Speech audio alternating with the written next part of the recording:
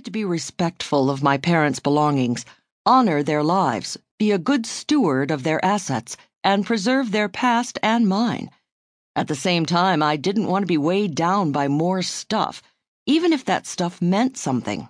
And it almost all did. I had a house full of things, too. Although I knew that most older parents, including mine, want to gift their children with the assets of their productive lives and bequeath them the roots of their history, they don't want their households to be albatrosses. But the line between bestow and burden is blurry. I looked for help and found little published about what to do with the avalanche that the greatest generation is leaving to those in its wake. The books I could find were written by estate sale professionals who approached a house full of memories and stuff as a business problem, with the solution being to hire an expert. That seemed to be missing the heart of the matter. Many books also deal with clutter, but calling your parents' belongings clutter seems demeaning. We're dealing with a vast amount of memory-laden, historical, occasionally valuable, often irreplaceable acquisitions. In short, we're talking about the museum of your family's life. Faced with this, I did what I do. As a journalist and nationally syndicated columnist who has written a column on home life and home design for a dozen years, I called on my own pool of experts: antiques appraisers, organizing gurus, family psychologists, art experts, and garage sale aficionados, and grilled them. I applied the pieces of their advice that made sense to me along with my own instincts and wrote about it all as I went through the process. In my weekly column, I chronicled this rite of passage, the learning and loving and letting go. Never in my nearly 30 years of writing for media had one topic struck such a chord. I received hundreds of emails from readers asking me to please put my columns in a book. Some shared their stories. Others asked my advice. One reader told me she'd kept all the columns and put them in her safe deposit box for her kids to read. I was humbled, of course. And then I did what I do when I am trying to find answers. I wrote a book. It goes like this. Almost every adult child someday will face a parent's mortality, and by extension, the contents of that parent's household. It's almost inescapable.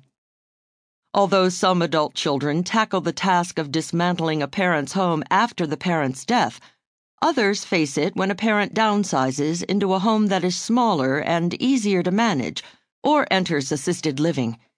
Some adult children and their parents work together during this transition, discussing family lore and heritage as they sort. This is ideal, but rare.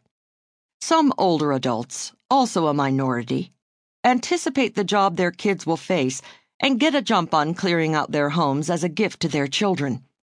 The majority cling to their belongings partly out of avoidance, partly out of emotional and physical inertia, and with the false belief that they can hand them down to the next generation, which doesn't really want them.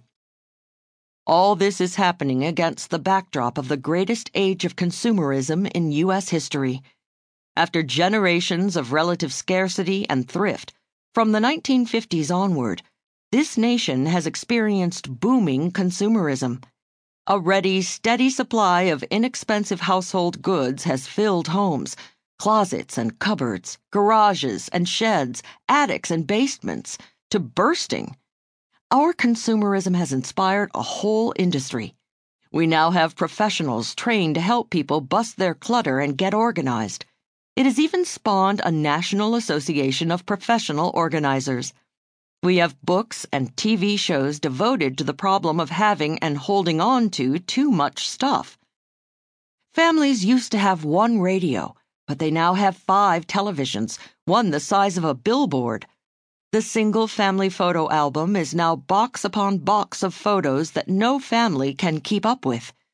Everyday goods that once were hard to come by, clothing, linens, dishes, tools, are now easy to get but still for many hard to let go of. Add to prolific consumerism the facts that Americans are on average living longer, and that the longer we live, the more we tend to have, and that older adults with very full houses